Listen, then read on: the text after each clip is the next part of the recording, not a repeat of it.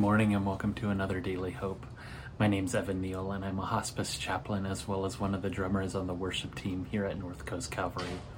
It's good to be with you this morning as we dive into God's Word. We're looking at the 30th chapter of 2 Chronicles. I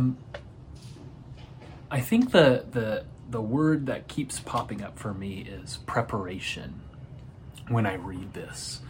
So it's about Hezekiah and the Great Passover. So Hezekiah is re-implementing the Passover meal, a meal that takes place over a number of days that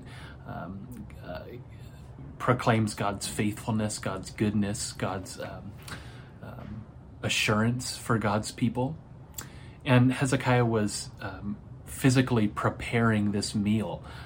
It hadn't occurred for quite some time, and so Hezekiah was preparing all of Israel and Judah for it.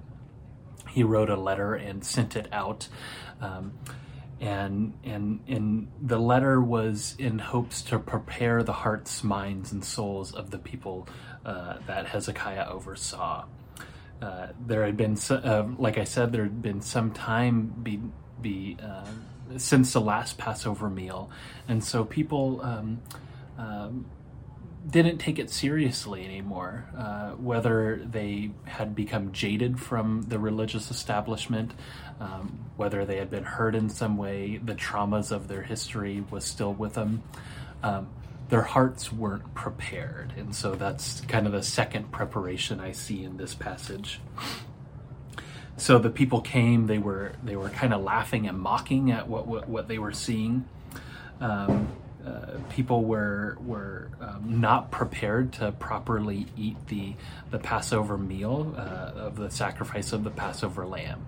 And so as a way to bridge that, Hezekiah pardoned them. So he states here in the 18th verse of chapter 30, "The good Lord pardon all who set their hearts to seek God, the Lord, the God of their ancestors."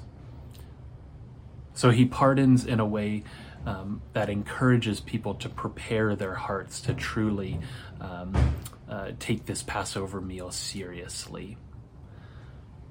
And as a result, their hearts, their minds were made right, and they took this Passover meal seriously. And as a result, the proclamation of joy that came was bountiful. They proclaimed God. They fellowshiped together. They became a community again.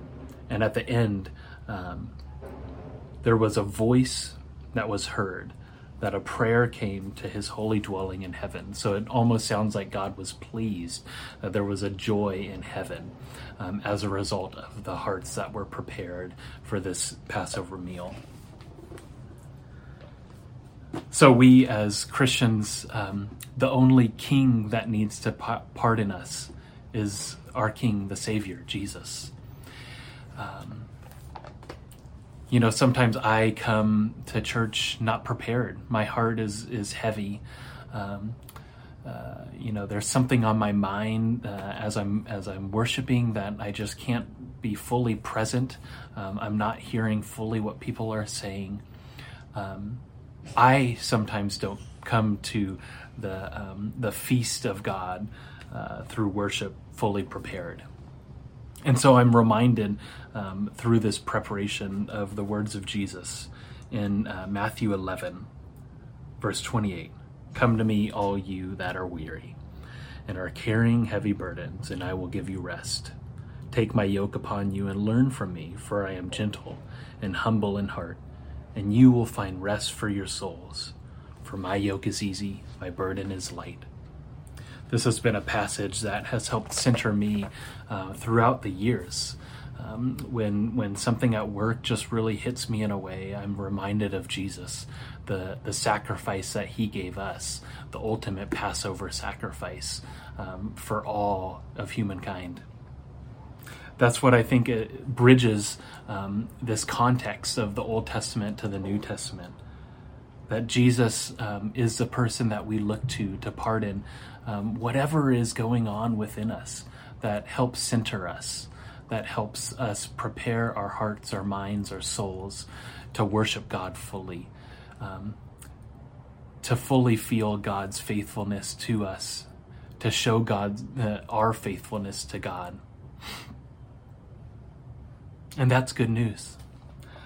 So as you read this throughout the day, be reminded that as Hezekiah pardoned the people of Israel, we are pardoned by a Savior that pardons all.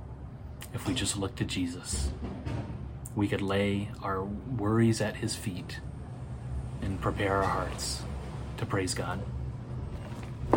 Blessings on this day.